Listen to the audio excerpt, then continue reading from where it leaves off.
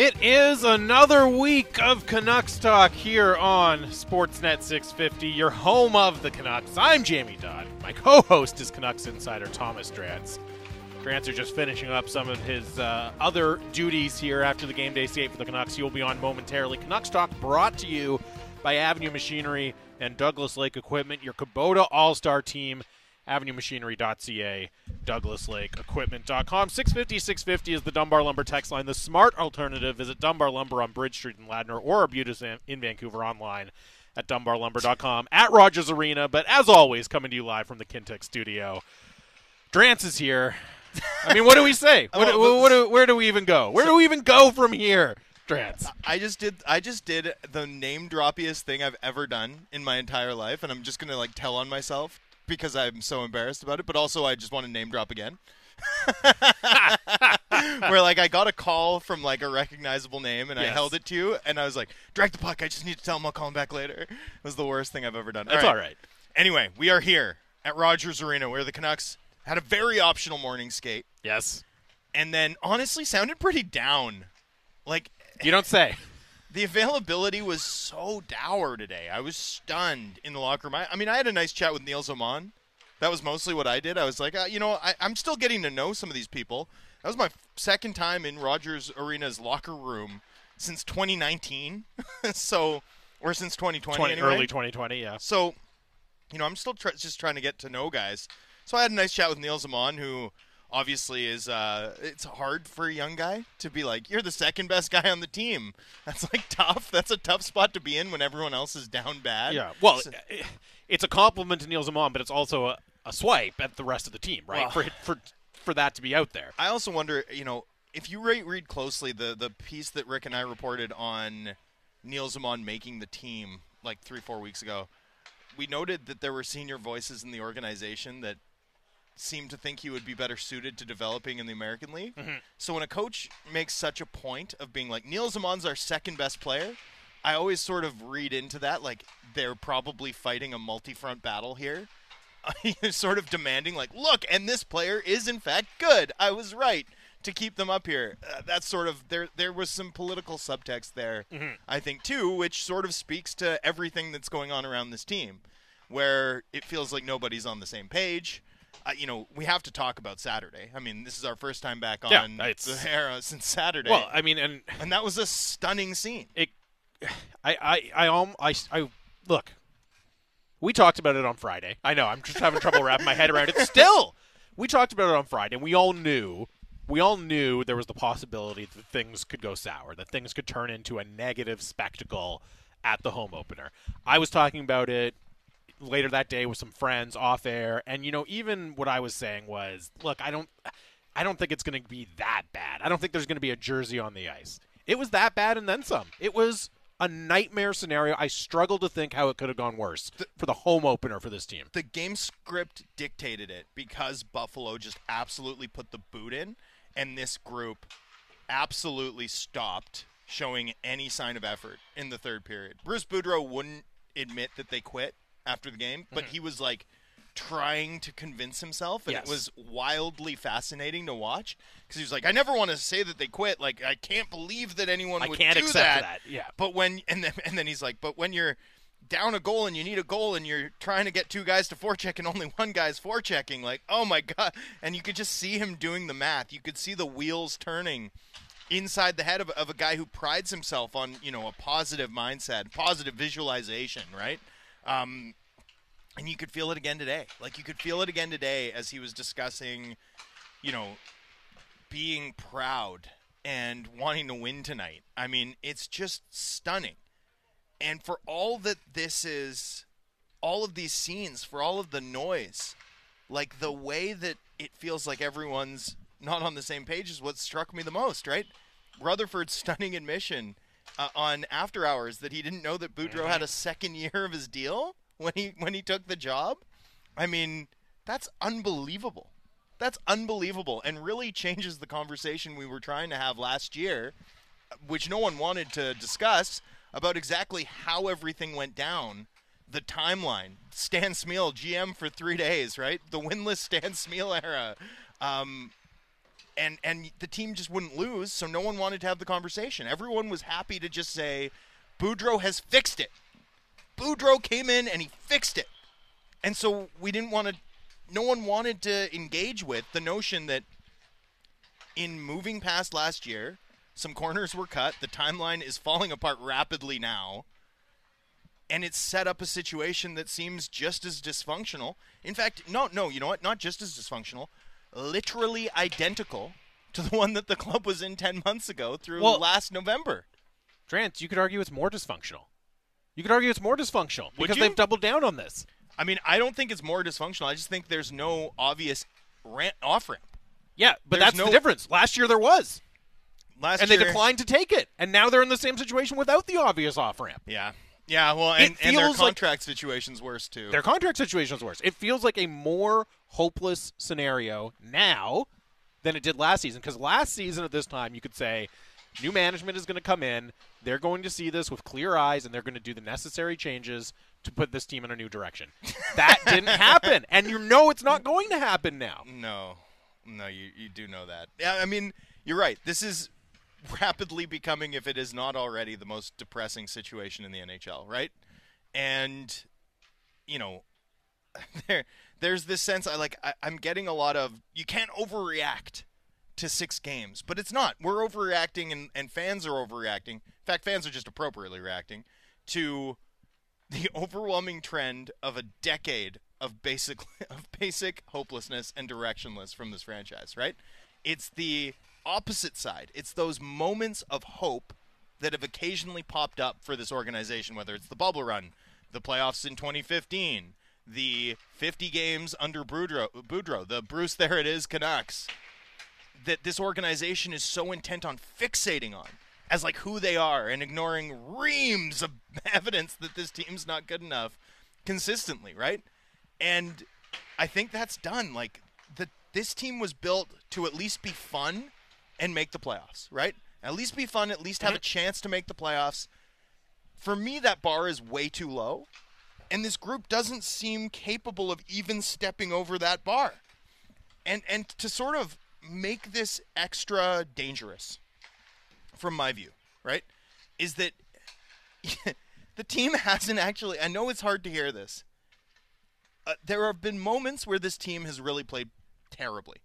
The third period against Buffalo was ugly from simply like an effort perspective. Yep. Right? That's what was unacceptable.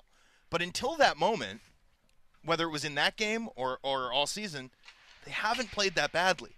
They've had brutal luck on special teams. Demko hasn't been a game stealer yet, but we know he will be. You know, Quinn Hughes has been overextended and hasn't looked like himself, and guess what? He's hurt week to week now. Like, shocker, right? JT Miller has not played up to the level that we all know he's capable of playing, and now he's going to be moved to the wing. And, he's probably going to still, at the end of the year, you're going to be like, I was frustrated with JT Miller all year, and then you're going to look at the back of his hockey card, and he's going to have 65 points and 30 goals. Like, you know, these guys are going to start winning games. This team is probably going to have weeks, months, much less, like, forget games, weeks and months where they're reeling off excellent results. You are going to see the February story. Hottest team in hockey, the Vancouver Canucks, make late push for a playoff spot. And in that moment, the question is, are you going to ignore the wider trend like this organization has been intent on doing, or are you going to know what this team is, right? Like, this team is not this bad. They are not the 32nd best team in the NHL. We'll get into, like, Connor Bedard talk around this team later in the show, maybe even this segment. Yeah. But, like, they are not going to get into that mix. This team is not this bad. There are good forwards. There is good goaltending. Their power play will be good. There is more talent than they've shown through 6 games. But it's not overreacting through 6 games to be like, they should blow this up, in my view.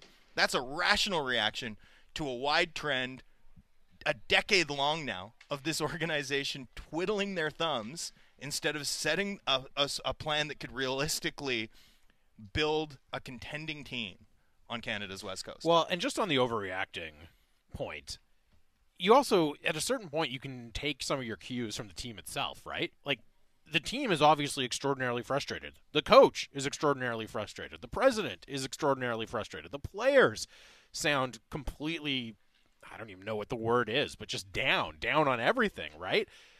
Dejected. So it's not as if this is the media and the fans, creating this bad situation out of thin air. The team is looking at it and saying, man, this is really bad. This is completely unacceptable. What is going on here? We need to find a way to fix it, right? And your point about this isn't just 6 games is very, very well taken as well, right? This is a continuation of what we saw at the beginning of last season. It's a continuation going on a long, long ways farther back than that. There's so much to get into from Saturday and from what the conversation has been since then as well. I think the thing that really strikes me is the Canucks they're the story in the NHL right now, right? Like, they are the top story in the NHL, not just here in Vancouver, but across the country, even in North America to a certain extent. Their struggles are the problem after what are the story after what we saw on Saturday night. And I wanted to play this from Elliotte Friedman on the 32 Thoughts podcast that was released today. We play a lot of Friedman audio here. There's a reason for that. He's plugged in. He's very influential. This really, really struck me. And it's Elliotte Friedman talking about how he would govern the rest of the season if he was running the Vancouver Canucks. I want to take it a little bit further. We talked about Washington. Mm-hmm. If there's a year for Vancouver to tank, oh yeah, it's this one. Because it's Connor Bedard, right? Yep. I have to say, if I ran the Vancouver Canucks right now, I would be sitting there and saying, do we just mail this one in and go for Bedard? Now, here's the thing. That is rife with a lot of things. First of all, Bedard's a Vancouver guy. He loves the Canucks. Apparently, he likes their Instagram posts all the time. That's what someone said to me today. It's a sensible play. Here's the thing, Jeff. In the analytic world, going back to Billy Beane and Moneyball, he talks about the playoffs as luck, right? Mm-hmm. Well, nothing is more lucky than the draft lottery. Nothing. You talked about Pittsburgh rebuilding and winning. Yes, but they won the ultimate draft lottery. Toronto that year, they got Matthews. They won the ultimate lottery. Edmonton won McDavid. They won the ultimate lottery, although they didn't have as much lottery luck before. I think if you're Vancouver, you take the chance now because odds are you're not going to make the playoffs, but you could still have the worst record in the league and not get the guy. Mm-hmm. Now, what I think you can do if you're Vancouver, though, is say, we're going to go for the best pick we can this year and hopefully add a young, talented player to our group. Because to me, the number one thing right now is why this group on paper, which looks really talented and has more young talent than several other teams, can't get going. That's the question I'm asking. Mm-hmm. What's wrong here? And maybe it is cliques. I don't know. But they're just not as good as the sum of their parts. Excuse me, I stepped over the end of Elliotte Friedman's clip. That is Elliotte Friedman on 32 Thoughts that released today with Jeff Merrick. You can check it out wherever you get your podcasts. And there's a lot to unpack there, including at the end, why are they less than the sum of their parts? But it just really struck me to have, look, we get texts all the time. Blow it up, tank for Bedard, tank for whoever in previous seasons. That's a very, very common refrain from fans. I get it. It's very, very rare to hear somebody like Elliotte Friedman use his platform to say, if I was the Vancouver Canucks, I would throw in the towel, wave the white flag on the rest of this season, and try to get Connor Bedard.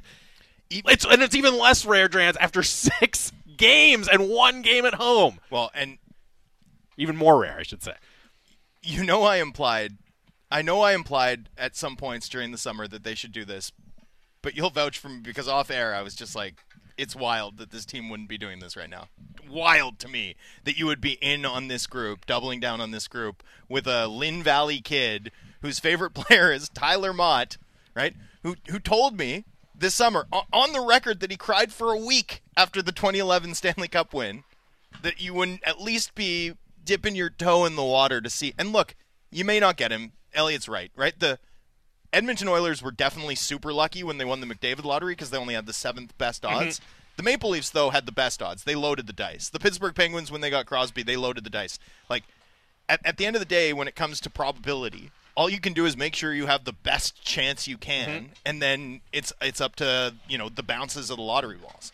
The lottery balls never bounce this franchise's way, but your reward this year, if you're one of the bottom 3 teams, is still really good. Yes, it's still Brandon Yager or Langley's Zach Benson or Adam Fantilli. No, you're gonna have to win a lottery to get Adam Fantilli. Well, sure, but like if you're the second worst team, you have a really good shot of ending up in the top 3. Yeah. Like overall, your overall probabilities are really good. It's 2. You need to win. Sure. So the 2 guys who you're gonna need to win a lottery to get are Fantilli and Bedard. So you think Michkov is going to 100%. Michkov's 100% going to drop because it's going to take him forever to get over. Yeah. Now, I would say, though, if you're a team that is probably looking at multiple years, like one thing about the Canucks is if you got Michkov, considering you've got, this incoming group of young Russian players who are pretty interesting, right? Like Podkolzin and Kuzmenko have been standouts amidst the darkness of this early Canucks season.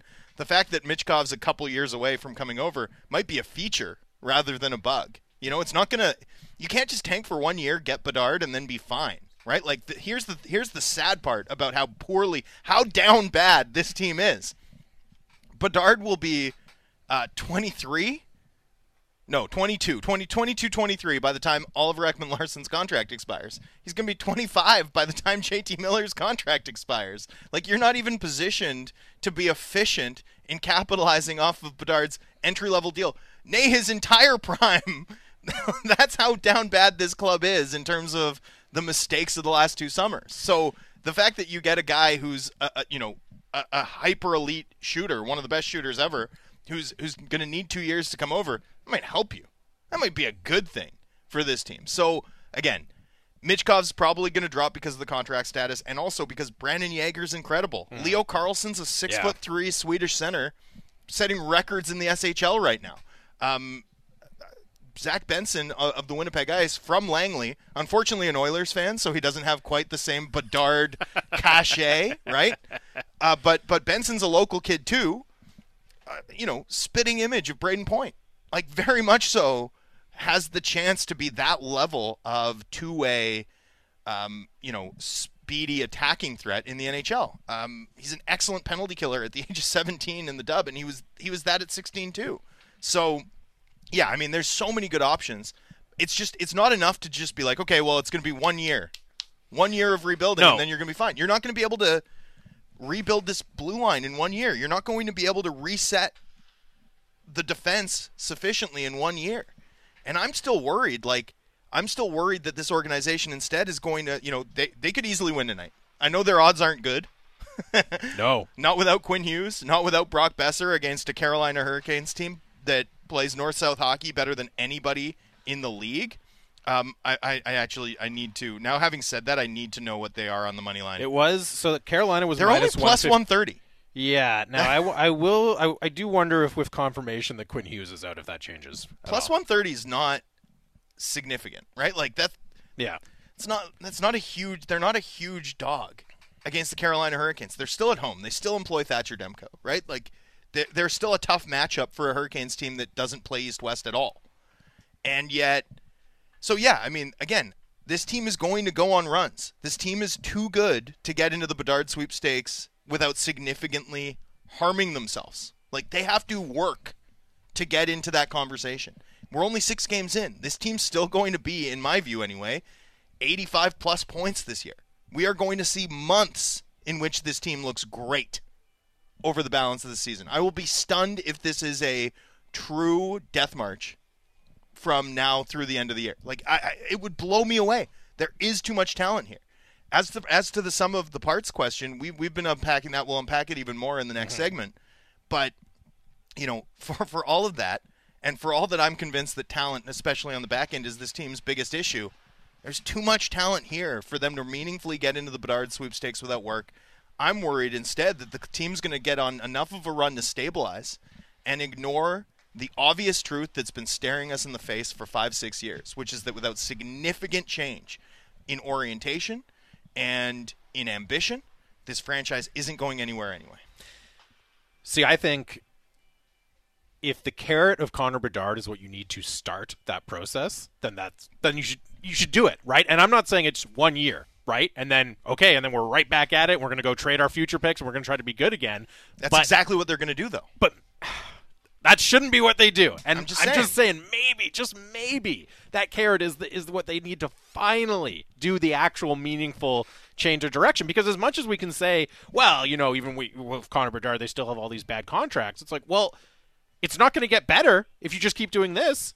And I understand, the reaction to the rebuild commentary often, and Jim Rutherford said this on After Hours with Scott Oak as well, or alluded to it as, wow, you want to be bad for 5 years? They've been bad for longer than that.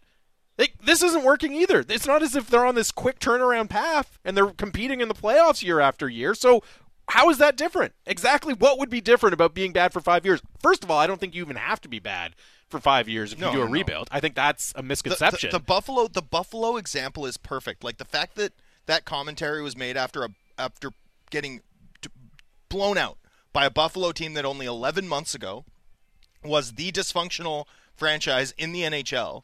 They only traded Jack Eichel 11 months ago, Jamie, right?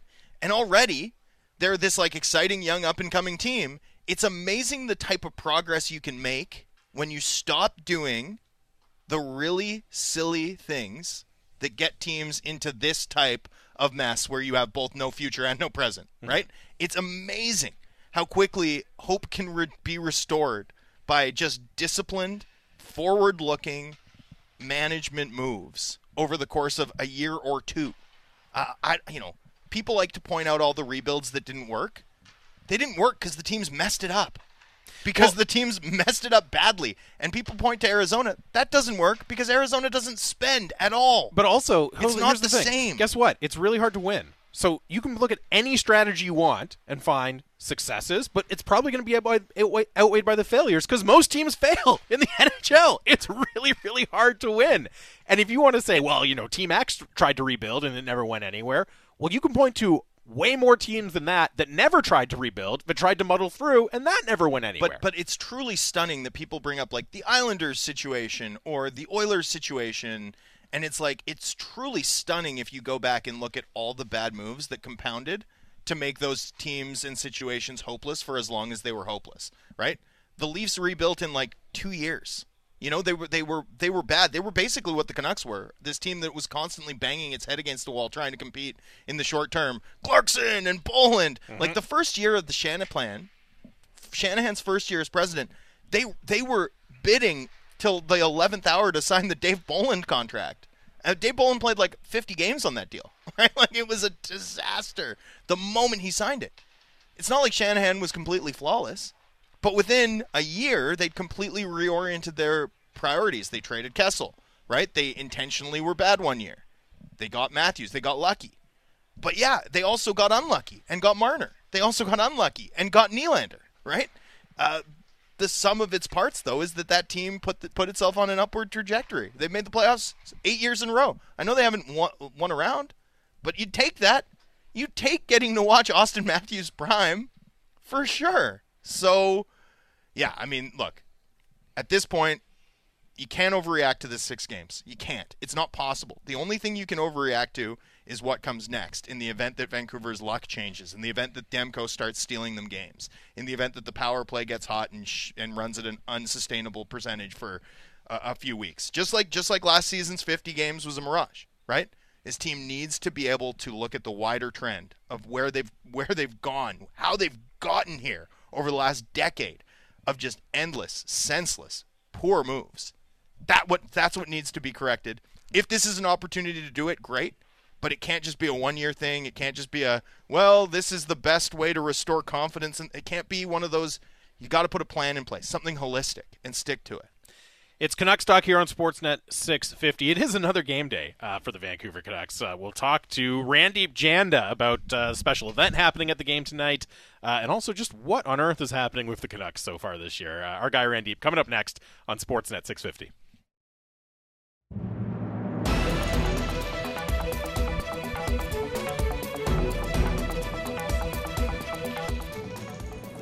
Welcome back to Canucks Talk Sportsnet 650. Jamie Dodd, Thomas Drance here live at Rogers Arena on a Canucks game day against the Carolina Hurricanes. We haven't even really had a chance to talk about that yet.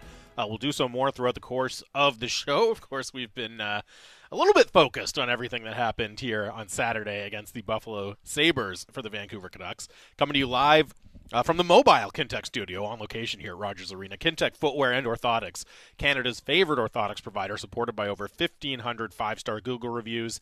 Find your perfect fit at kintec.net.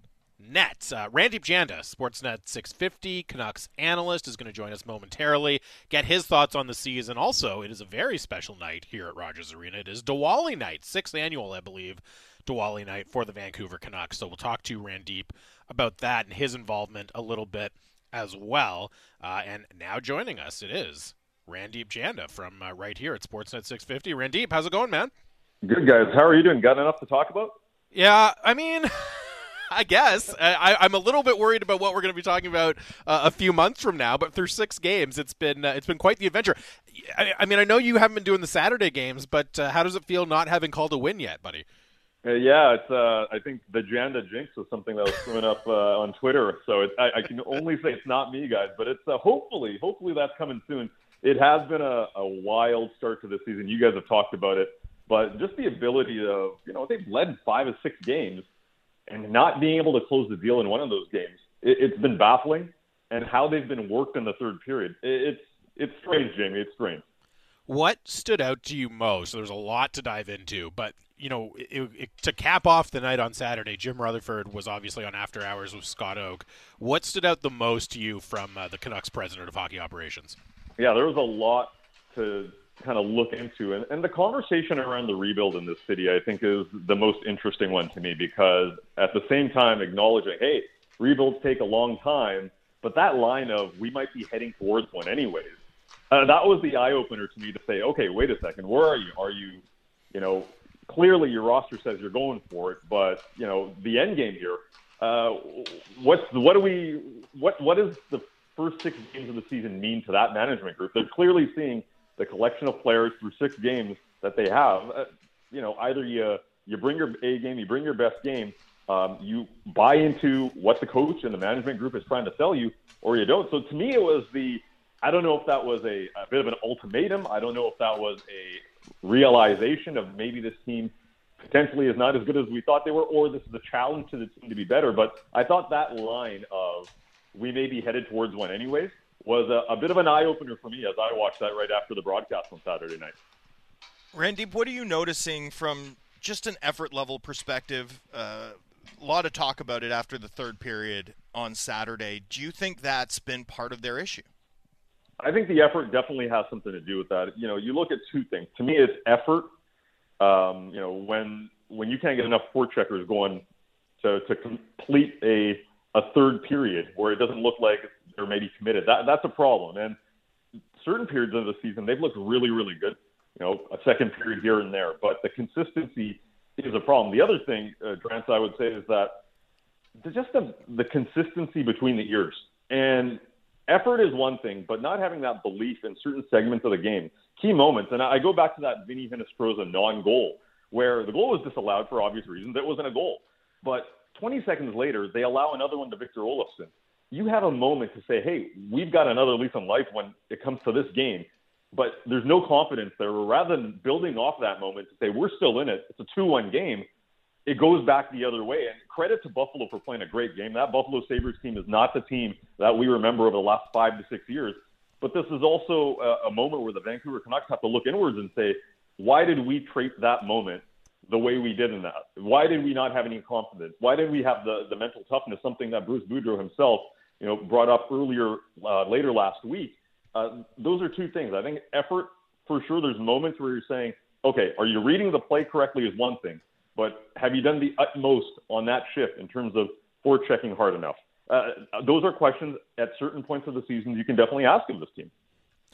It looks like we're going to see JT Miller potentially on the wing, at least based on what the lines were yesterday at more of a full practice, Randeep. Is that the right decision right now? I mean, I know there was so much talk from the team about, hey, deep down the middle, 3 really good centers, 3 first-line centers, but at this point, is that kind of what they have to do with JT Miller? I think they have to do that right now. The way that JT is being outplayed, I got some stats on that as well. I helped ask our friends at Sport Logic, and you look at cycle chances this year. When he's on the ice, he's been outchanced 15-6. Scoring chances 37-21. Slot shots 22-11. Shots 48-35, and we know about goals. That's over 80 minutes of play this year. And I get it when a player is playing down the middle, is more engaged in the game. There's more puck on their stick. There's more responsibility. But with JT Miller right now, I think the ability, those reads defensively is something that he's struggling with. And changing up that look, he's still going to take face-offs. I'm sure there's going to be opportunities where, if he does move onto that wing role, that he's still going to have a role down the middle, whether it's face-offs or otherwise. But, guys, the confidence in his game right now is not there, and the stats back it up. Through 80 minutes of play, even strength, he has been dominated, and I look at that and I say the Canucks do have to change something, because once you start to see key moments in that game, puck management is another thing that we look at with JT, and so I think that need is coming. They need to just give it a different look. Now, is this going to be the answer? Is Miller, Horvat, Mikheyev the answer? I don't know. On that line, Bo's taking those faceoffs, but if you see some changes coming later on, maybe he's playing with Pettersson, maybe there's more of a roll down the middle in faceoffs. But I think JT Miller needs that move to the wing, because,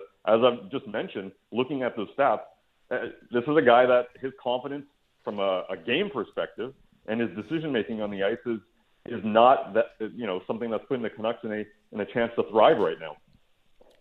Randeep, what can you tell us about your favorite drink and where fans can try it this evening at Rogers Arena? Well, okay, so if you the drink itself, unfortunately, we won't have the drink tonight, so you're gonna have to do that at home, because we won't have that ready. But if you want some merch of Dud Soda, that's gonna be on section 102, the concourse level. So come by.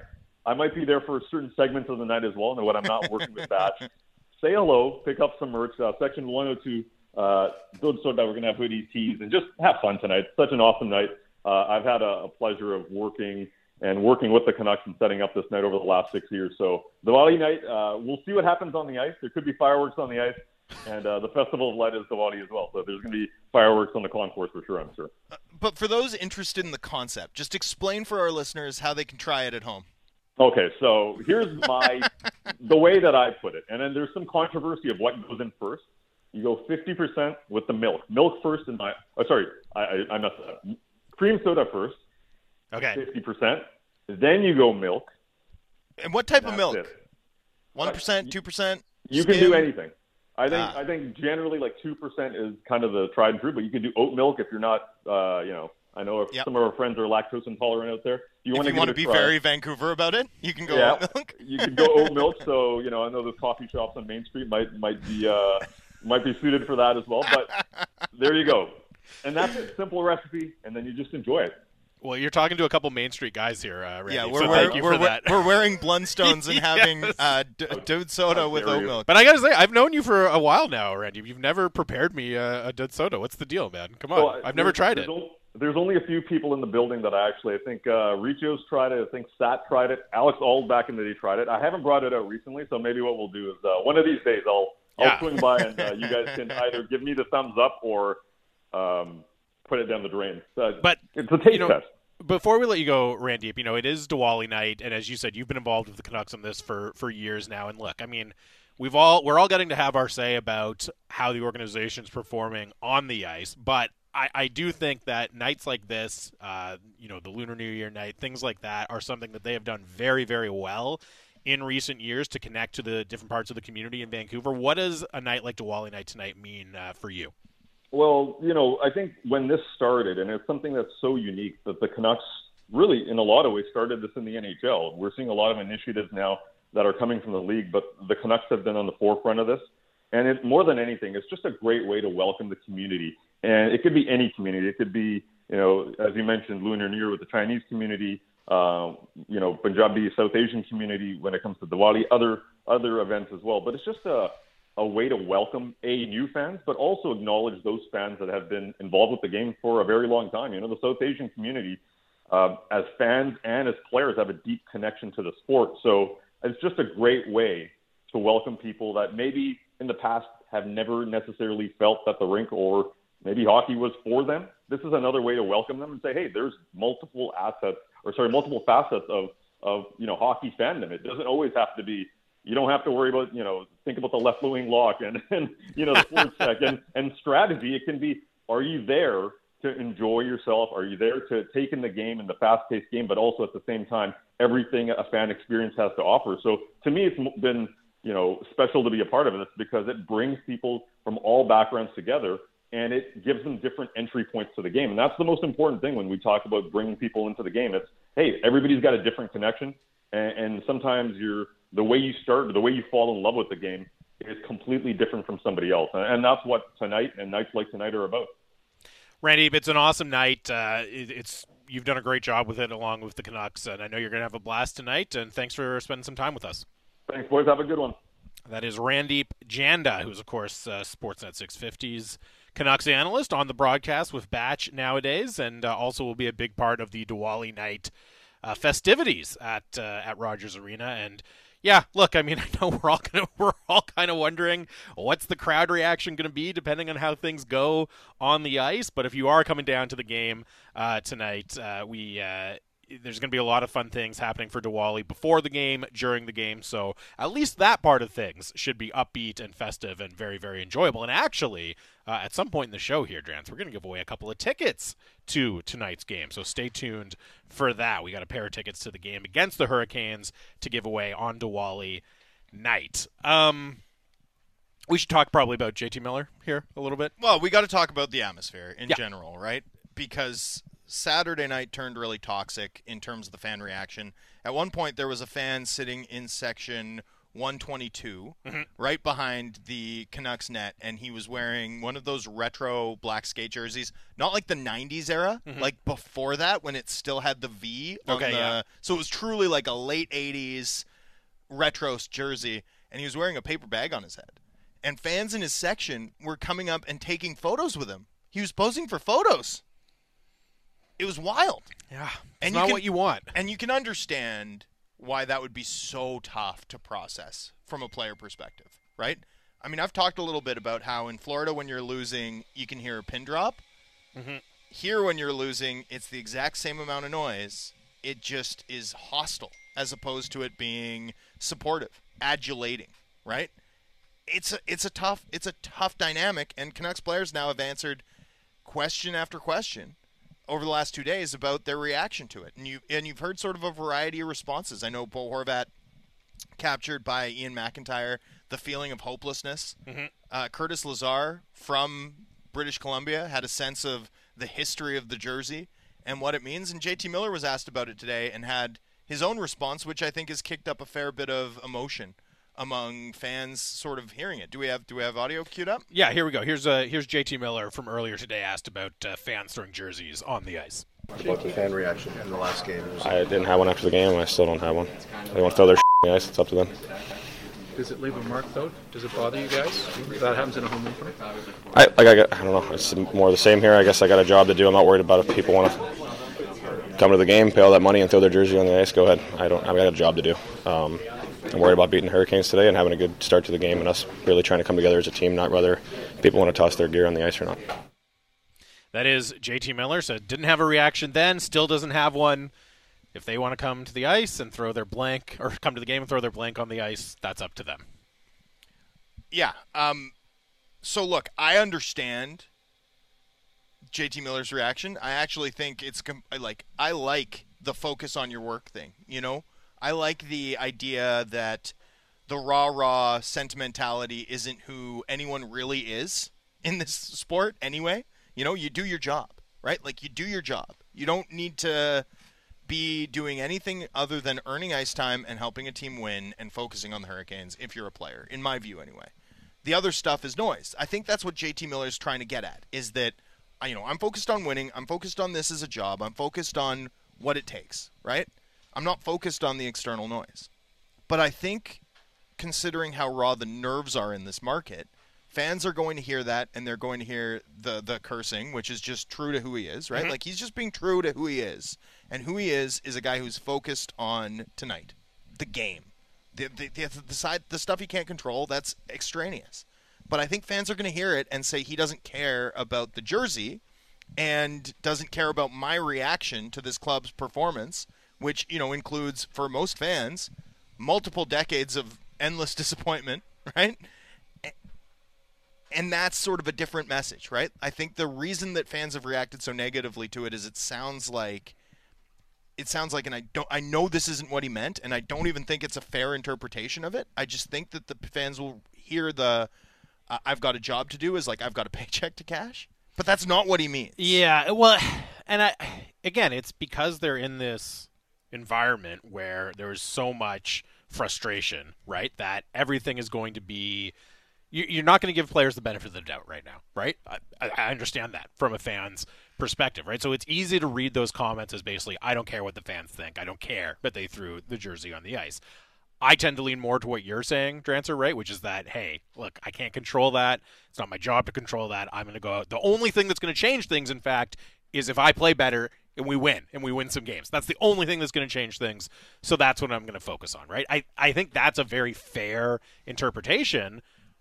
But also, when you're in this environment, when you're in this hothouse, you're not always going to get the benefit of the doubt from fans, right? So I also understand why there's been negative reaction to that commentary. It might not be the healthiest response to be on this team the way that fans are this early, particularly because what fans, I think, are responding to in this market, what we're responding to and talking about this team, isn't necessarily just on this group of guys. Yeah. Right? Like, this is decades of pent-up, certainly at least a decade of pent-up frustration and decisions made by people well above JT Miller's pay grade that have led this franchise here. That's what fans are reacting to with frustration.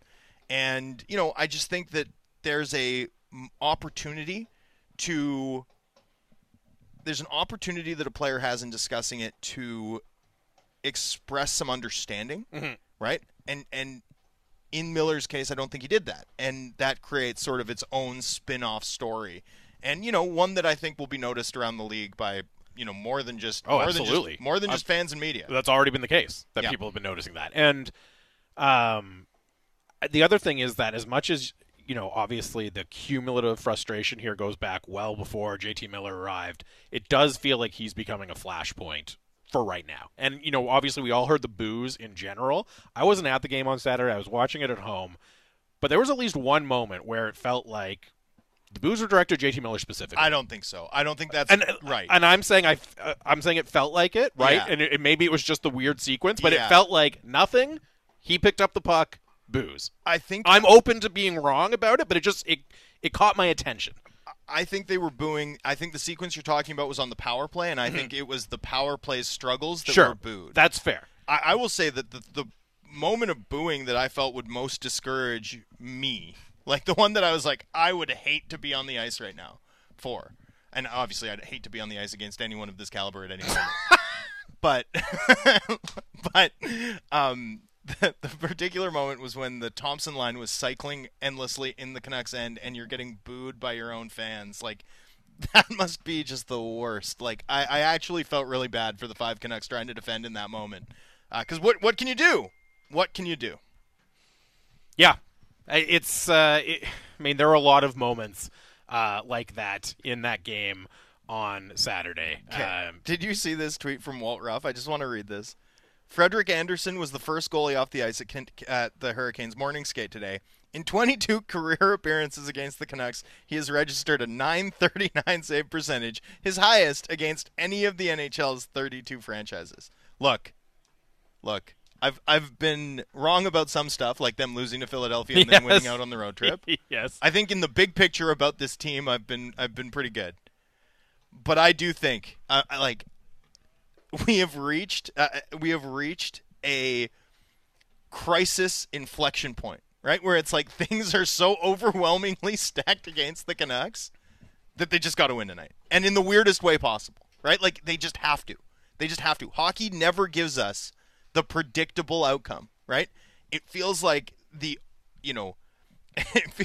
oceans themselves are rising against this team right now. And that's the moment that a hockey team always sneaks out a 3-1 win with like a game in which they get outshot 30-12. Yes. That's what we're awaiting. That's what's awaiting us at Rogers Arena, and it's going to be fascinating to watch the reaction. I swear, I've never felt this confident about a Canucks win in my time doing this show. I'm significantly less confident than you. I'm not saying there's no chance. There's always a chance. I get it. It's the NHL. It's hockey. The only time I've ever felt more confident about a result was that time the Islanders were so dialed in at a morning skate that I was like, oh my goodness, this team's going to win tonight. And then that happened. That was the only time that I felt more confident than I do today. This is when this is a get right game for the Canucks against an elite team against all odds. It feels that way. Jared and Langley texted, I was at the game Saturday and going tonight. Saturday, I didn't notice boos directed at Miller. As Drancer said, I was booing the last 8 years. We will see if tonight is better. Yeah, I really think the dissatisfaction entirely is not even about this team, right? Anyway, I feel a little bit for Miller because I think Miller was trying to say that's outside of what my focus is, and this is what my job is. I just don't think it quite landed, and I feel for him because I really don't think he meant it the way that fans are interpreting it widely at the moment. Even though I completely understand why that's the case. Yeah, and this text comes in from Ranger who says, I personally can't stand Miller, but I don't think he said anything particularly wrong. It just comes across wrong the way he said it, in contrast to what Horvat says, right? And this is a case where I do think also we always attack and roll our eyes for hockey players giving out those cliches we're used to, but this is a situation where you're like, holy, what? That wasn't a cliche, and some feathers get a little bit ruffled. Horvat stuck to the safe answer, right? And I'm not saying it's a cliche in the sense that he didn't believe it, but that's what you're going to get from Bo Horvat. You got something a little bit different from JT Miller today when he was asked to address it. We'll talk more about the matchup with the Carolina Hurricanes. I want to get it back into the whole rebuild, retool, tank, all of that debate as well, because there were some good texts coming in, and we heard from Jim Rutherford on that topic as well on the weekend. Keep your thoughts coming in, 650. We'll talk more about the game against the Hurricanes tonight, plus lots more. It's Canucks Talk. Sportsnet 650. It's so bad around this team we haven't even gotten to Quinn Hughes being upgraded to week to week. There's major injury news that we haven't talked about yet. We'll get into that. We'll talk about that too. Anyways, it's Sportsnet 650.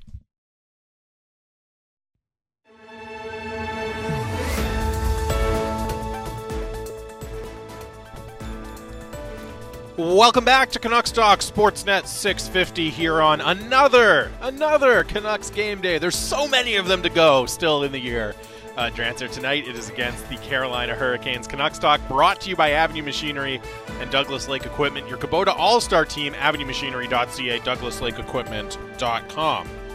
650 is the Dunbar Lumber text line. The smart alternative is at Dunbar Lumber on Bridge Street in Ladner, or Arbutus in Vancouver, online at dunbarlumber.com. And, normally, man, we, especially on a game day when there's been roster news, injury news, whatever it is, we try to get you that early in the show, get you updated so you know exactly what the situation is. Break it down in detail. So much to talk about that we have largely ignored any of that. But, it might not shock people to know there's been some more bad news for the Vancouver Canucks.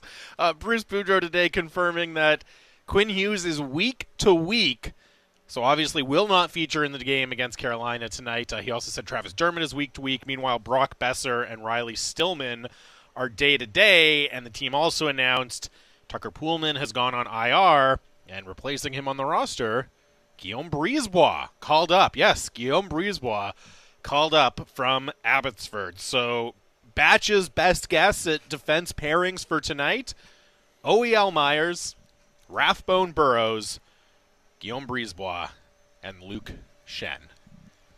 And for a blue line that has been under the microscope, has really struggled to create offense in particular, that's a very, very tough assignment against the Carolina Hurricanes today. The good news is the Carolina Hurricanes don't do a lot to attack East-West, right? The good news is that the Carolina Hurricanes play north-south hockey. So while they are an extraordinarily good team, a true contender, right? They're not the team that I'm most nervous about this Canucks team facing when their mobility and talent level on the blue line is as fundamentally compromised as it is at the moment. I just think back to the game they played in Carolina last season. The speed differential was enormous. The speed differential is a problem. Well, and this is how the Hurricanes play. They play odd hockey, right? Like they play weird hockey, and you've got to pay close attention to it tonight. Because what Rod Brindamore does is he has a faster team than you. He has better defenders than you. His team is super detailed in terms of matchups and just the structure with which they play. They are extraordinarily disciplined about sticking to it, and they win every battle. Mm-hmm. They will outwork you. The real danger tonight for the Canucks, with all these bad vibes around them, is if you play a couple of minutes the way you did against Buffalo in that third period, against the Carolina Hurricanes, it can get really, really ugly. And not, like, it can be so ugly territorially that you don't recover from it at any point in the game.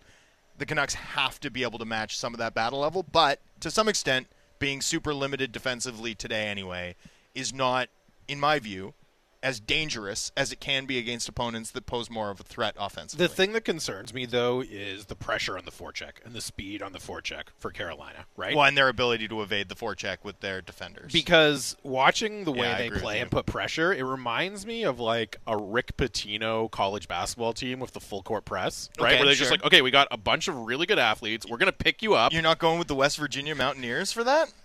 No, I always you think gotta- of Rick Pitino. No, you gotta go Huggy Bear. For It was that. the Arkansas Razorbacks back in the day as well. Anyways, I always think of the Rick They're Pitino gonna be good teams. this year, by the way. Louisville.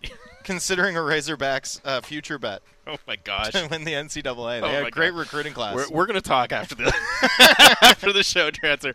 But, you know, they pick you up full court. They're going to put incredible pressure on you. They might not be super offensively talented, but they're going to generate fast break points. And if you don't have a lead guard who can handle the ball and evade that pressure, you are in for a miserable night. And I just look at the Canucks without Quinn Hughes, right, as somebody who can credibly, and you know, we haven't really seen it as much this year because obviously he's been playing so many minutes, maybe dealing with a nagging injury, whatever the case is. But without a Quinn Hughes player in the lineup who can credibly move the puck against that forecheck, I mean, yeah, I get what you're saying about the lack of an East-West game, but you were putting a ton of pressure on OEL, Myers, etc., Rathbone to make those quick decisions, make those effective decisions. We haven't seen that. We haven't seen that at all from this defense last year, and I think this is a really, really tough test for them to all of a sudden turn it around and do it. Well, and, you know, Oliver Ekman-Larsson was like a really classy top four contributor for this team last season. I don't think he's been particularly good to start the year, No. to be totally honest with you. There's a lot of quiet stuff in his game right now in terms of his decision-making on pinches, how to activate off the blue line. There's a lot going on that I'm nervous about in terms of the stress that some of those small decisions put on his teammates when he's on the ice with them, right? They're not noticeable mistakes. He's not making mistakes, in fact. He's just not active enough to contribute to an environment where you're more likely to score the next goal than your opponent, and it's really noticeable. And with Quinn Hughes out, that's going to shine an even bigger spotlight on him. Tyler Myers has been pretty good since he came back. Like, one thing about Tyler Myers is at least he's pretty active. Yep. And the Canucks don't really have many guys capable of activating and supporting an attack as sort of a fourth man in. Well, just on OEL, you know, how much talk was there in the summer about, okay, getting more offensively out of Oliver Ekman-Larsson, right? Even to the point of maybe you play him with Quinn Hughes, but, you know, we know there's that talent there from OEL. We just have to find a way to get it. That has been completely absent through the first 6 games, and that's in a situation where, as we've talked about at length, this team is desperate for more offense from the back end, and he just has not been able to deliver it, right? And I think there's been so much going wrong with this team that's kind of flown under the radar a little bit, but you're right to say it just hasn't been there. Now all of a sudden he's being asked to be playing top pair minutes, be kind of ideally you'd love him to be your key puck mover, your key transition guy. We haven't seen that this year at all. And let's transition here really quickly to talk about what Friedman sort of brought up, because I think this is a natural jumping off point for us, because we're about to talk about how do you replace Quinn Hughes on this defense, and of course you can't. You don't. Right? You cannot do it. And but it's not just because of how good Quinn Hughes is; it's because of how porous this team's defense is. Now, Friedman was talking about why this team doesn't fit together, why they can never live up to the apparent sum of their costs. And I've talked a lot about like Horvat, Miller, Pettersson all being offensively oriented lefties, for example, and as a result, they're more than the sum of their parts. I've also been talking for years, yelling from the rooftops about this team's inability to transition from the back end out, their inability to play that game, how significantly it is at odds with the way the contemporary NHL game is played. The amount of times on this airwaves that I've said things like, you just can't win with this defense. You just can't win with this defense. And everyone's like, we're all trying to find the guy that did this. There is, is it cliques? Do they get along? Is it compete? Was it Travis? Is it Bruce? Is it structure? Right? Is it Demko? Demko really hasn't been himself. Guys, the issue's the same. The issue's the same. There are other issues. I'm not trying to say there are no other issues. But there is one fundamental issue. We've known about it all along. We still know about it. Stop. Mm-hmm. Unfortunately, that issue is magnified now that Quinn Hughes is out week to week. Right? Without Quinn Hughes, this team has very little push from the back end out. And I'm curious to see how much the Canucks modify what they're trying to do. How much they just play punt and hunt. How much more of this is on the forwards. How much that might stress out for even further guys like JT Miller and a variety of other players who've come under fire for their performance to this point. Tanner Pearson, etc. Right? It's going to be a tough slog, particularly against a Hurricanes team that just flat out wins the neutral zone with relentless, ruthless efficiency. I thought on Saturday, Elias Pettersson was really noticeable, not just for what he was doing in the offensive zone, but for doing a lot of the heavy lifting, transitioning the puck with Quinn Hughes out, right? But he was the only forward who was really noticeable in that regard, right? And I'm not saying he's the only forward on this team who can do it. Bo Horvat can be a good transitional player. Ilya Mikheyev has that speed. There are guys who can do it, but again, it's pretty much been Elias Pettersson alone in that regard, and he's a great player. He can still tilt the ice on his minutes, even with the defense, how it's set up for the Canucks, not giving him a ton of support. But if that's your only option, right? And as Boudreau said, if after Elias Pettersson, your next best player is Neil Zaman, that's a really tough spot to win a game. Let alone go on the kind of run that they need to go on to vault themselves back to 500 or vault themselves back to looking like a legitimate playoff team. That is just putting a ton of pressure on Elias Pettersson. I don't see a ton of other candidates who can realistically kind of step up and help carry the load in that way with Quinn Hughes out. And by the way, one thing to note and watch for if you are looking to wager on this game, because I've been talking about how I like the Canucks to win the game, but the value's not there because they're not being priced as a true long shot. Massive underdog. And I think they probably should be priced as a true underdog. It's just, or like a significant underdog. It's just that I'm struggling to, make sense of the fact that hockey is weird, right? Like that's the only reason that I'm picking the Canucks. But one thing to watch for is, and it's not listed currently by our friends at Play Now. I actually can't find it generally by Vegas. But one thing to watch for is when Quinn Hughes went out last year, Oliver Ekman-Larsson had 8 points in 7 games. So once you start to be able to buy Oliver Ekman-Larsson first goal, if you want to do a sprinkle on that, anytime goal scorer, I think it's 9-1. But once his power play points and points are priced out at 0.5, you gotta take that until the bookies start pricing in the fact that he's really productive with Hughes out. So that's an angle to watch for if you're a Canucks fan looking for something within the game to cheer for tonight. Yeah, I mean you got to hope that he finds that level of production again because it sure hasn't. Well, he will. If he gets the power play time, he will. Once the power play gets cooking, it's just obviously not been there to this point. The defense thing, we got to keep dwelling on it. Like, I'm sorry. It's a monumental task. A monumental task to try to make it functional, above average, whatever descriptor you want to use to have as a bar for where they should get to. Going from there or going to there from where they are now is a monumental undertaking. Well, and I mean Jack Rathbone's gotten into one game, right? So if he's the answer or part of it, the organization doesn't appear to be convinced, right? They watched him play 6 or 7 preseason games and then paid a second-round pick to go from Dickinson to Riley Stillman. Jason Dickinson, of course, would be the second leading scorer on this team, by the way. Just need to bring that up. Stillman's out for a bit, and I thought he played pretty well. Like, he was fine. But, I mean, I don't think that's the answer. They're missing Travis Dermott. More than any team should miss Travis Dermott.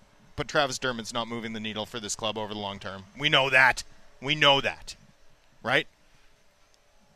Here's where things get sticky. Like there's a really good young defenseman on a perfectly reasonable contract who's been on the trade market for a year in Jacob Chychrun, right? Try to imagine a Jacob Chychrun trade that makes sense for the Canucks, and you can't do it.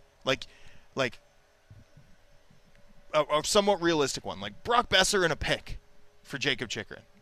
Makes no sense. First of all, because the Coyotes aren't going to want to do it. Well, that's the thing. Secondly, because they've been after multiple Yeah. high-quality draft picks in exchange for a good young defenseman who's got a killer shot and, is on a ticket that costs only like $4.5 million, right? Like they want a bounty for him. But even if you get him, can you invest $20 million on your left side? Can you invest $20 million on your left side? Like, can you go and even get like a big money defenseman when you've already got Myers, OEL, and Hughes combined for more than $20 million on your back end? Like, I don't know, and this goes back to the Bedard thing too. I don't know how you can rebuild this blue line without drafting like 10 of them and signing 5 more European/college free agents like my guy Nick Blankenburg. Over the next 3 years and hoping you get 2 good players. Well, that's the thing. I don't know how you do it. You need another top pair defenseman, right, along with Quinn Hughes. Oh, yeah. You need at least one more top 4 defenseman, like No, a number no, 3 no, defenseman. No, sorry, stop it.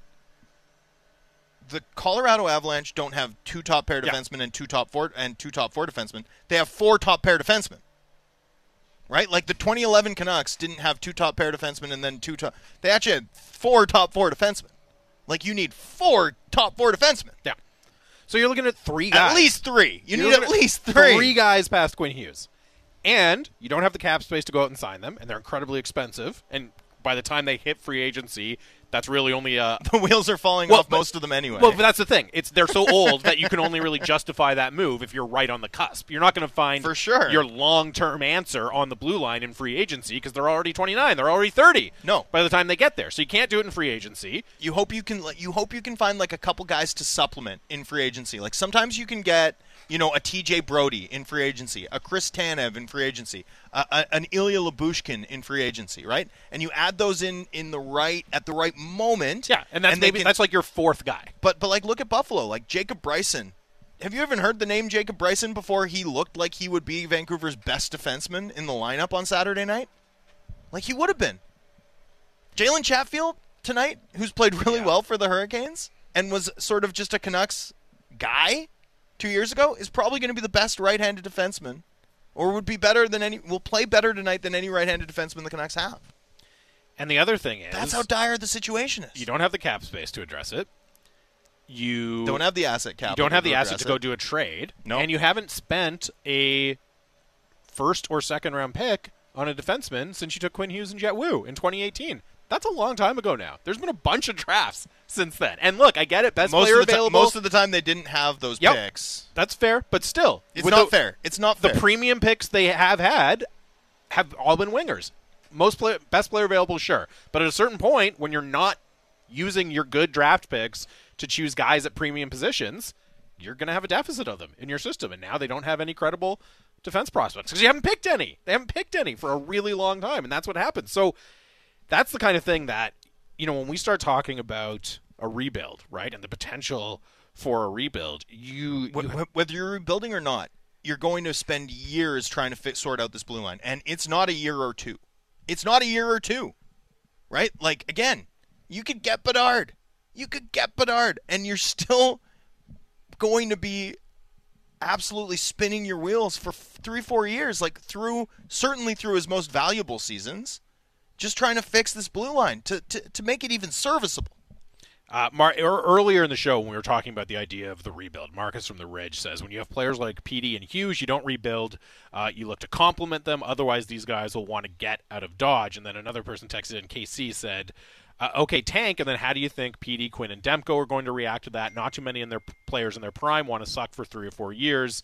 That ship has sailed. Benning should have been the one to tank. How do you think they're reacting right now? That's the thing. How do you think they're reacting right now? By the way, the choice is not tank or contend for a Stanley Cup, right? Like that one's out the window. The contend for the Stanley Cup one is not happening in the next couple of years. I had a call from an old Florida colleague the other day who just wanted to check up, partly because I think they were watching the news in Vancouver and wanted to get a sense of everything that was happening. Just wanted to check in on you.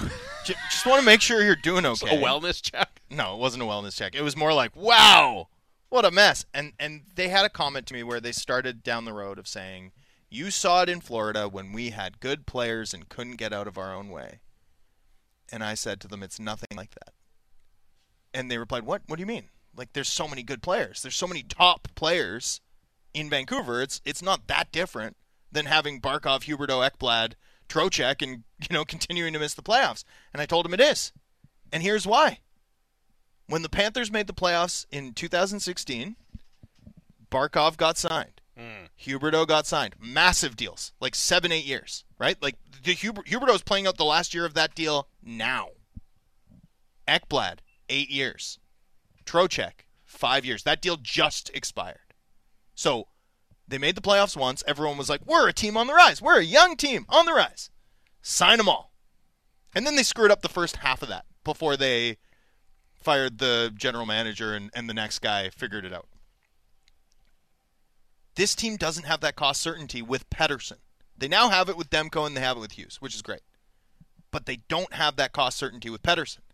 That is going to be the fly in the ointment whether this team continues to try and be good now or not. This team can continue to try and be good now. They might even be a 90-point team. They might even be a playoff team with, if everything bounces their way, they might even be a playoff team. Who cares, right? Like, there's a chance, but there's a much greater chance that the reality of this team's blue line and talent level will continuously result in stretches like this that sabotage every season this team plays, right? If you need absolutely everything to go your way to make it the playoffs, you're not a playoff team. Because you know what? Very rarely does everything go a hockey team's way over 82 games. You need to have the talent level to make it when things go wrong, right? They're just not there. So whether you're looking to the future or looking to the present, it doesn't matter. The result's going to be the same. This team's not going to be good enough.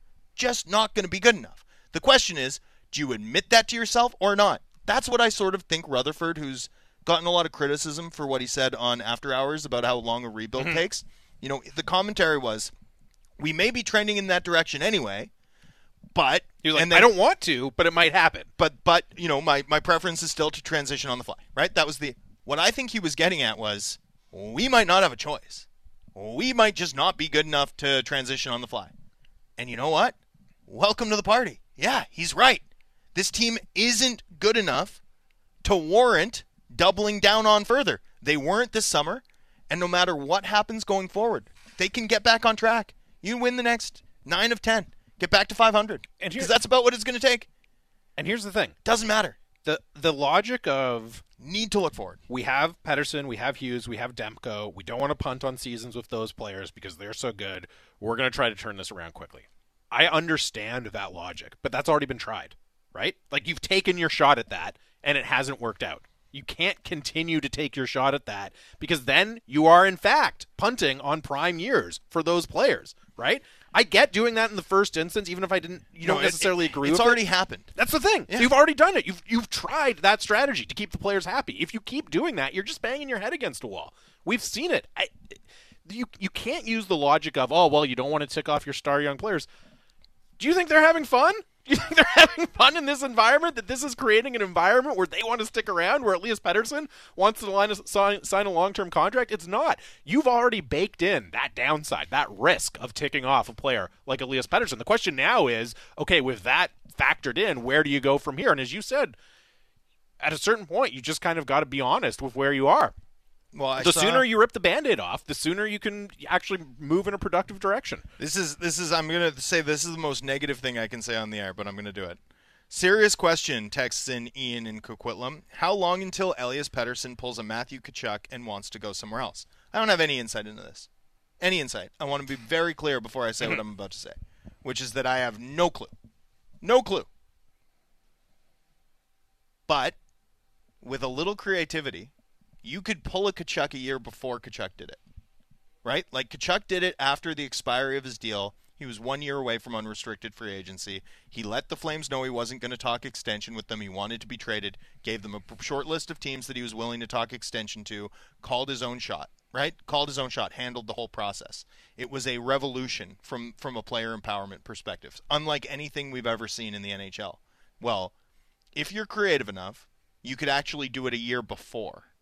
All it takes is you to inform the team and leak that you will not sign an extension with them and that you've demanded a trade. It still has to be handled with a fair bit of you still have to be careful about it because the team can just be like, whatever. Yeah. You don't have any rights. It's fine. We see that in the NBA every summer, Drance. Every summer. Literally every summer. Literally every summer. We never see it in hockey. Yeah. But, I mean, you can begin to do it the moment you become eligible for an extension. No thanks. And you leak it. And it's done. It becomes extremely hard for the team to call your bluff and bring you back for another year. So I don't have any insight into this, but in terms of a timeline, that's what it could look like in the event that a player was motivated. And I'm not talking about Pettersson specifically. I'm talking about any player in their contractual situation. You could do it as soon as 1 year out from your restricted free agent contract, your second contract signing, which would then leave you still another year away from unrestricted free agency. That's how much the line is blurred between UFA and RFA now. And here's the thing. Again, speaking in generalities, right, not about the specific situation, because we're not, as you said, no insight into what Elias Pettersson is thinking, anything like that, what the team is thinking, anything like that. But in this day and age, if you have a player in any sport on your team, a young player that you think can be a franchise-type player, and they're eligible to sign an extension after this season, which Elias Pettersson is, he's eligible to sign an extension after this season, you have to be thinking about what are we doing to convince him to stay, right? That has to be front of mind. Now, it's not a future problem. That is something that has to be at the very forefront of your mind right now. What is our relationship with this player? How are we improving it? Again, I'm not even talking specifically with Elias Pettersson. That's just the reality of running a sports team today. So, yeah, that has to be a question that you're asking yourself right now. Fans are also upset with us for broaching this topic, but to be honest with you, we're kind of reading the inbox, right? One of the most popular responses to our advocating for this club to be disciplined in looking to the future, whether you want to call that a rebuild or retool, whatever, I don't care. It's just about being disciplined and prioritizing 2, 4, 5 years ahead when this team might actually have a shot at contending. The most frequent commentary on it was, what about Pettersson, Hughes, and Demko? Mm-hmm. So this is where the conversation's been led by our audience. Just want to note that. I think there is... I don't think this used to be the case that people equated rebuilding with being bad for 5 years. Yeah, that's tanking. And even that doesn't have to be 5 years. But rebuilding and tanking have become conflated in a really weird way. You know what I mean? I agree. I think if you have, let's say, I just don't even think it's rebuilt. Anyway. If you have Pettersson, Demko, and Hughes, and you make a concerted effort to put some low-cost guys around them, I agree. You probably shouldn't be in the running for first overall in the lottery year after year. I agree with that. That doesn't mean you can't rebuild. Just because you're not going to be consistently the worst team in the league or a bottom 2 team in the league doesn't mean you can't rebuild and do smart things to prioritize the future. And I think there's a kind of a semantic difference here where people hear rebuild and they think, oh, well, you're going to try to get the first overall pick every year. No, that's a different thing. You can rebuild without doing that. That's the process. I mean, you think about when New York sent the rebuilding letter, right? Mm-hmm. Chris Kreider, Mika Zibanejad, were on the team. Yeah. They were on the team. They're still on the team.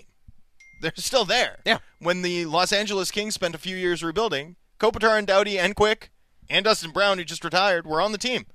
By the time they made the playoffs again, post-rebuild, those guys were still on the team. People also think, oh, trade all your best players. It's not even what we're talking about. No. I'm not sitting here saying trade Pettersson, Hughes, and Demko. Not at all. Prioritize making moves for the benefit of the future, not just raging against the dying of the light the way that this team has for a month. Yeah. And I don't think for a month for 10 years. I don't think it used to be that way, right? I think when, I don't know, 20 years ago, you heard rebuild, you kind of wonder, okay, yeah, trade away some veterans, get some picks, try to be good a couple years. That was a pretty commonly understood definition of rebuild. It does not have to be. I blame Sam Hinkie and Tim Murray. I think they changed the way we talked about it. Now it becomes tank. Try to be as bad as possible. That's a different thing. I'm not recommending that. I don't think other people are recommending that. We're talking about it differently. Isn't it just refurbishing? I like that. I've never heard that one. That's a good one. We have the foundation and everything built. Yeah, you just need to do a little remodeling. I think they need more. You might need to do like a where you keep the outside because it's a heritage building, but you got the inside. Having a puck-moving defense core, having a defense that can transition the puck is not just like refurbishing. That is the foundation of a contemporary NHL team. Like while that is crumbling, this isn't just a refurbishment, in my view. Well, we added another word to the lexicon of whatever teams do when they try to get good again in the future. 650 Dunbar Lumber text line. Keep your thoughts coming in. Final segment of the show coming up. We'll hear from head coach Bruce Boudreau on a Canucks game day. Get your thoughts in as well. It is Canucks Talk, Sportsnet 650.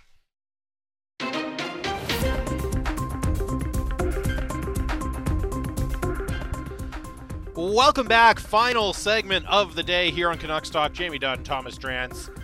Coming to you at Rogers Arena, but also always in spirit from the Kintec studio. Kintec Footwear and Orthotics, Canada's favorite orthotics provider.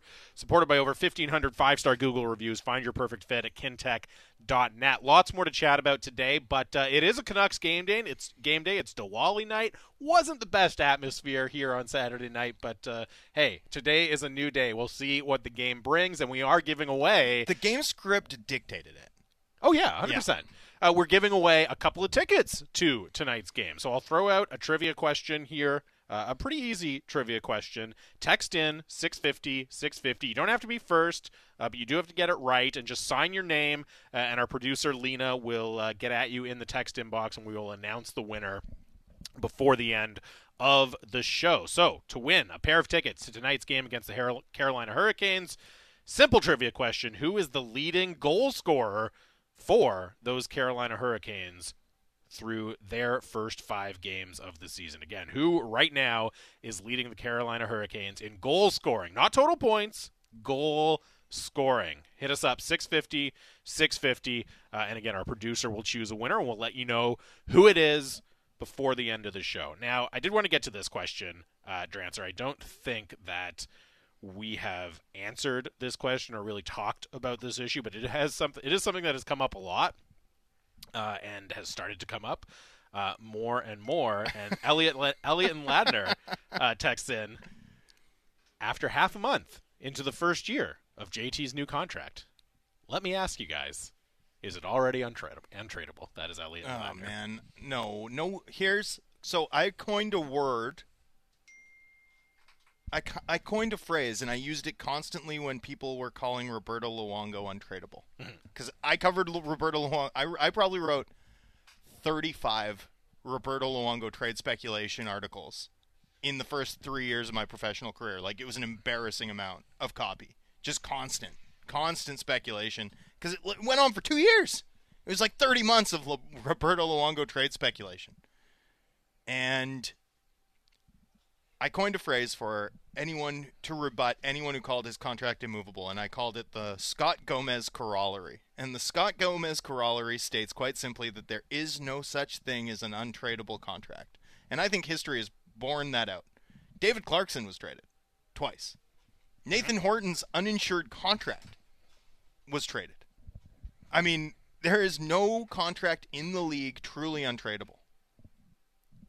Man, I almost said Oliver Ekman-Larsson's contract was traded. But it's true. But it's true. So, yeah. Every contract can be moved. Every contract. But you look at the cost of moving some of these deals when they become unpalatable. And, yeah, it's difficult to do, right? The moment any player signs a fair value contract, and make no mistake, like for what JT Miller had done coming off of the contract that he had, leaving a year of term on the table, right? That was a fair contract. He wasn't paid like he was a 99.1A centerman, right? He was paid like a 1A forward for a team, right? Like a star forward. There's like 30 forwards in the NHL with cap hits that size, right? It's not like they paid him to like he was a top 10 scorer the way he'd performed last season, right?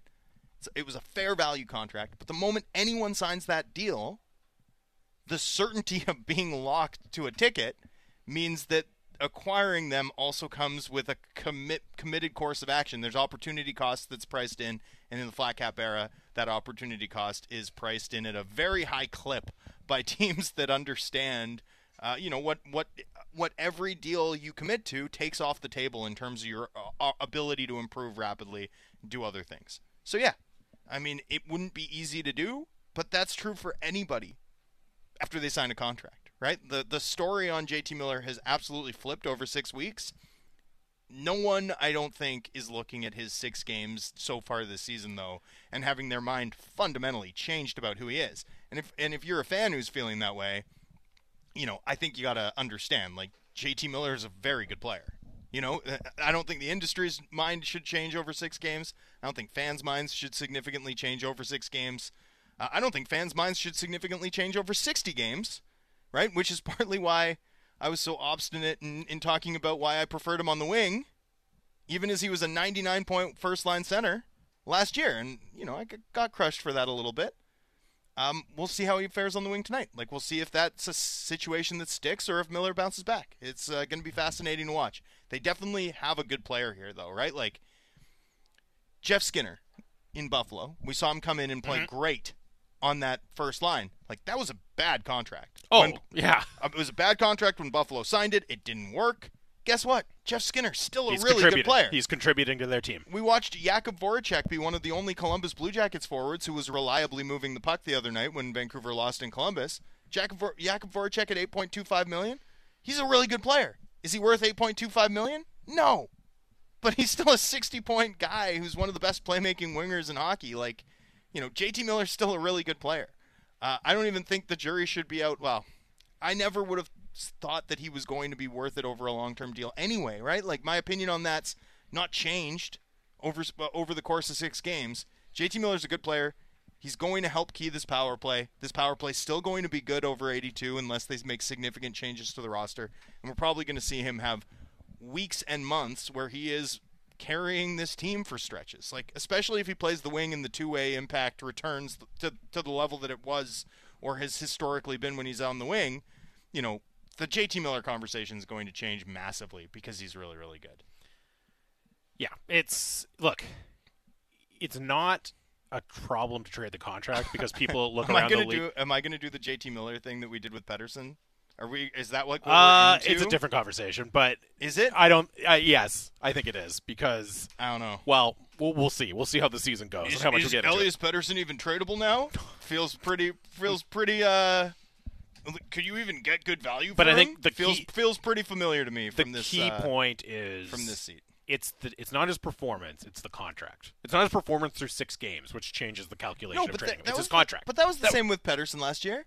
He just signed the bridge deal. Oh, yeah, but I mean that deal is it's can always. It's 3 years. It's for a player who's way younger. It doesn't have the long tail, right? Like, yeah, that's a much less real conversation to me. Fair Whereas enough. the JT Miller is, yeah, it's impacting his value in a way that Pettersson's deal was never going to impact his value if you had wanted to explore something like that. Before we hear from Bruce Boudreau, I did want to read this text. It starts with, come on, guys, you're better than this, which, that's debatable. But he says, same old dumping on them for not fixing the blue line. I followed closely in the offseason. Prices were ridiculous. Even you two realize that the inherited contracts are the real issue. This management doesn't get a pass so far, but you have to tell the whole story. Well, here's the thing, and I think we said this on the show last week, or I said this on the show last week. I had no problem whatsoever with deciding to be patient, with not paying exorbitant prices to open up cap space or fix the defense for this year. It just becomes harder to square that with trading a second-round pick to get away from Jason Dickinson's deal and signing JT Miller to a long-term extension, right? In that case, after you do those 2 things, I don't think you can just say, oh, well, it's the contracts we inherited. Oh, you've taken an affirmative action to buy in to the roster at that point. That's the issue for me. Sorry. Who's saying they should have fixed the blue line in one offseason? Yeah. I'm saying it's going to take years.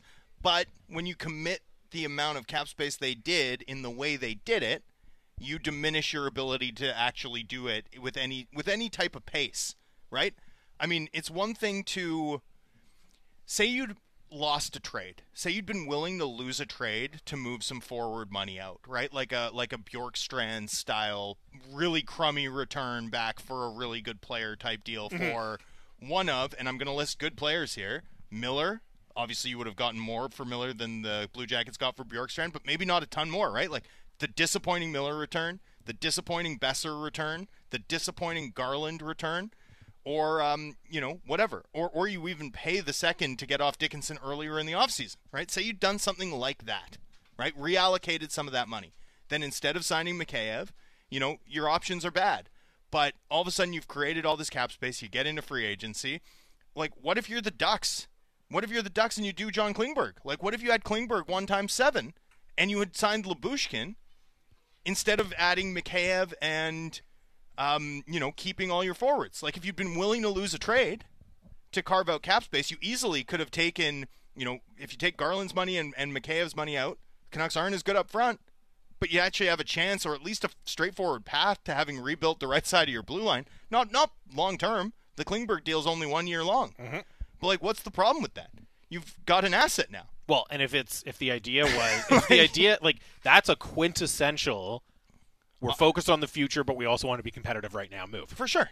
I have no problem with trying to be competitive while looking to the future, by the way, right? Like, I don't think you have to ever wave the white flag entirely on a season. I think you should be self-confident enough in your ability, especially around a young core, to find a bunch of $1 million guys who can play. Look at Nils Aman. Nils Aman's good. Like, Nils Aman's helpful. He can help you win. Maybe in a fourth-line role, but he can help you win. Look at Kuzmenko. Like, some of this team's best moves cost them nothing. The ones that are not looking good so far are the expensive ones. Well, there's a lot of ways that you can stay flexible, right? There's a lot of ways that you can improve your blue line, particularly if you have cap space. Think about this Carolina Hurricanes team in the context of the JT Miller conversation.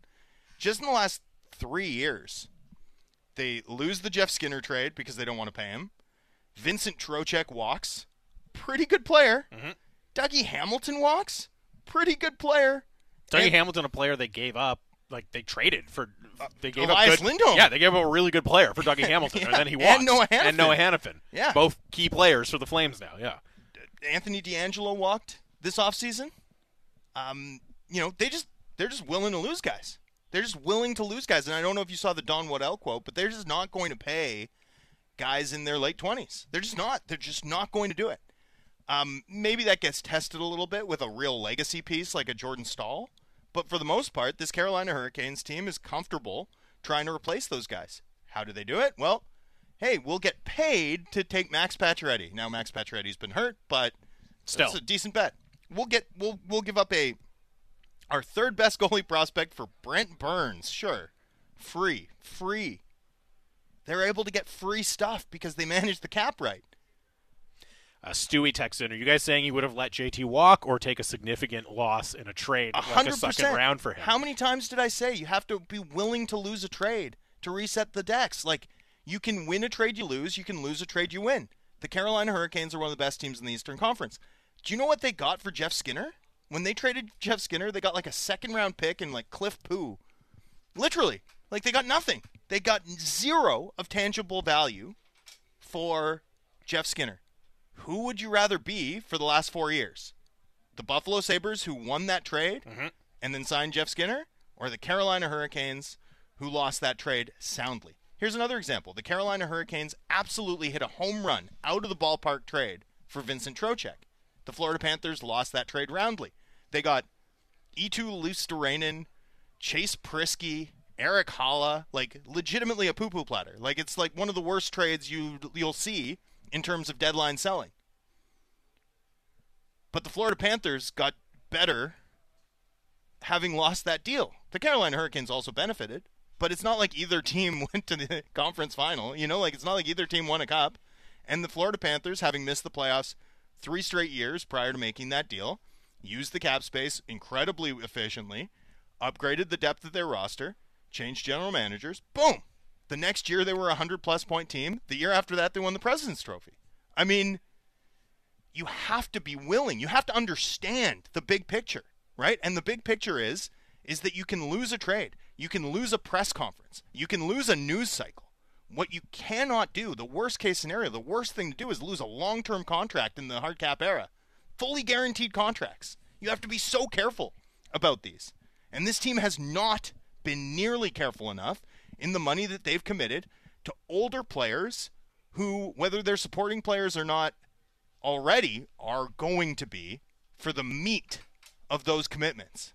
Because that's how hockey works. It's a young man's game. Come on. And the thing is, to Stewie's question about, would you let him walk? Would you take a significant loss in a trade? Look, it's not fun to trade a guy who is scoring 99 points for you for what seems like a middling return, right? That's not a fun experience. That's a hard thing to do.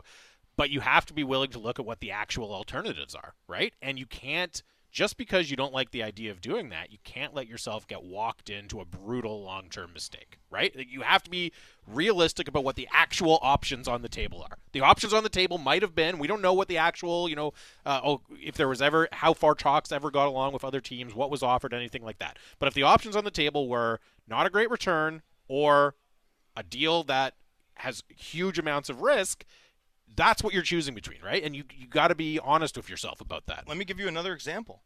Say Dylan Guenther never becomes anything at all. The Arizona Coyotes, having gotten literally nothing for Oliver Ekman-Larsson and Connor Garland, aside from cap flexibility, will almost certainly have won that deal.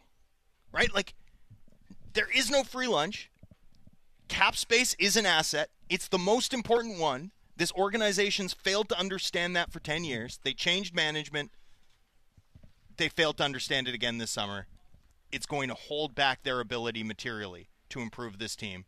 And, in fact, the books are now so polluted that even if a dream scenario unfolded from a negative side, right, even if this team were to lose out and win the lottery for the first time in the 52-year history of this franchise, they'd still be cooked. Like, they'd still be positioned poorly to capitalize off of a potential generational sniper who also happens to be a Vancouver Canucks superfan. Like, that's how bad it is. That's how down bad they are. And again, I'm saying this as the guy who says, I think this team's going to turn around. I think they're going to have multiple good months. I think people are going to be like, oh, you said they were so bad back in October. Like, I'm going to hear that for large stretches of the year. I'm convinced that what we've seen from this team is middling 5-on-5, a power play that's been shooting at 5%, like, they're so brutally unlucky and likely to turn it around. Way too much talent 5-on-4 to not be lethal. That's going to start winning them games. Demko's going to start winning them games because he's Thatcher Demko. And he's not going to stop. He's not going to keep saving like half of the shots he faces 4-on-5. Like, all of that's going to come back to earth. The Canucks are still going to be limited from the back end out. But they're going to win games. They're going to win weeks. They're going to win entire months. We are going to have the red-hot Canucks are charging toward a playoff spot story. I'm pretty sure. In January or February, unless this team makes the trades that neuter that possibility in advance. I can believe all of that and still think there's no action so dramatic that they should be opposed to it a priori in tilting toward whether you want to call it a rebuild, a refurbishment, a retool, whatever whatever word you want to use, yeah. Moving toward making moves with intense discipline to carve out cap space, add asset capital, meaningful asset capital, ideally the cash-on-hand draft picks that I've been talking about for 12 months, and begin to fundamentally reimagine what this team is. We promised we would give away a pair of tickets to the Canucks game tonight against the Carolina Hurricanes. Producer Lena is standing by. Lena, who is the lucky winner for the tickets tonight? All right, fellas. My only requirement in picking the winner was getting the spelling right. There you go. The leading goal scorer for the Canes is Andrei Svechnikov, and this contestant will be able to see his fantasy stud live. I'm talking about you, Goldie. Send us your name and email, and we'll send you the tickets. And also, there were so many people texting in, and let me just say, there's going to be many chances for you to win tickets this season on Canucks Talk. There you go. And that was Goldie, you said? Yeah. Goldie. All right, so congratulations to Goldie. Thank you, producer Lena. Yes, your fantasy hockey stud, Andrei Svechnikov. You will get a chance to see him and show your appreciation for what he's doing for your fantasy hockey team live. Enjoy the game, Goldie. Enjoy the game, everyone else. We'll see. Look, in all honesty, I just hope it is not a toxic atmosphere like what we saw. Oh, I don't think it's going to be. I think the Canucks are pulling the miracle victory. The moment Freddie Anderson and his .939 save percentage against the Canucks, career save percentage .939. The moment I saw that, I was like, oh, the odds are stacked up too much in Carolina's favor for them to possibly come away from tonight with 2 points. It's just not how hockey works. We will be back to talk about it, 2 points or not, for the Canucks tomorrow. Next up, it is the Hockey PDO cast with Dmitry Filipovich. Enjoy the game tonight. Have a great rest of your day. We'll talk to you tomorrow. It's the Canucks Talk on Sportsnet 650.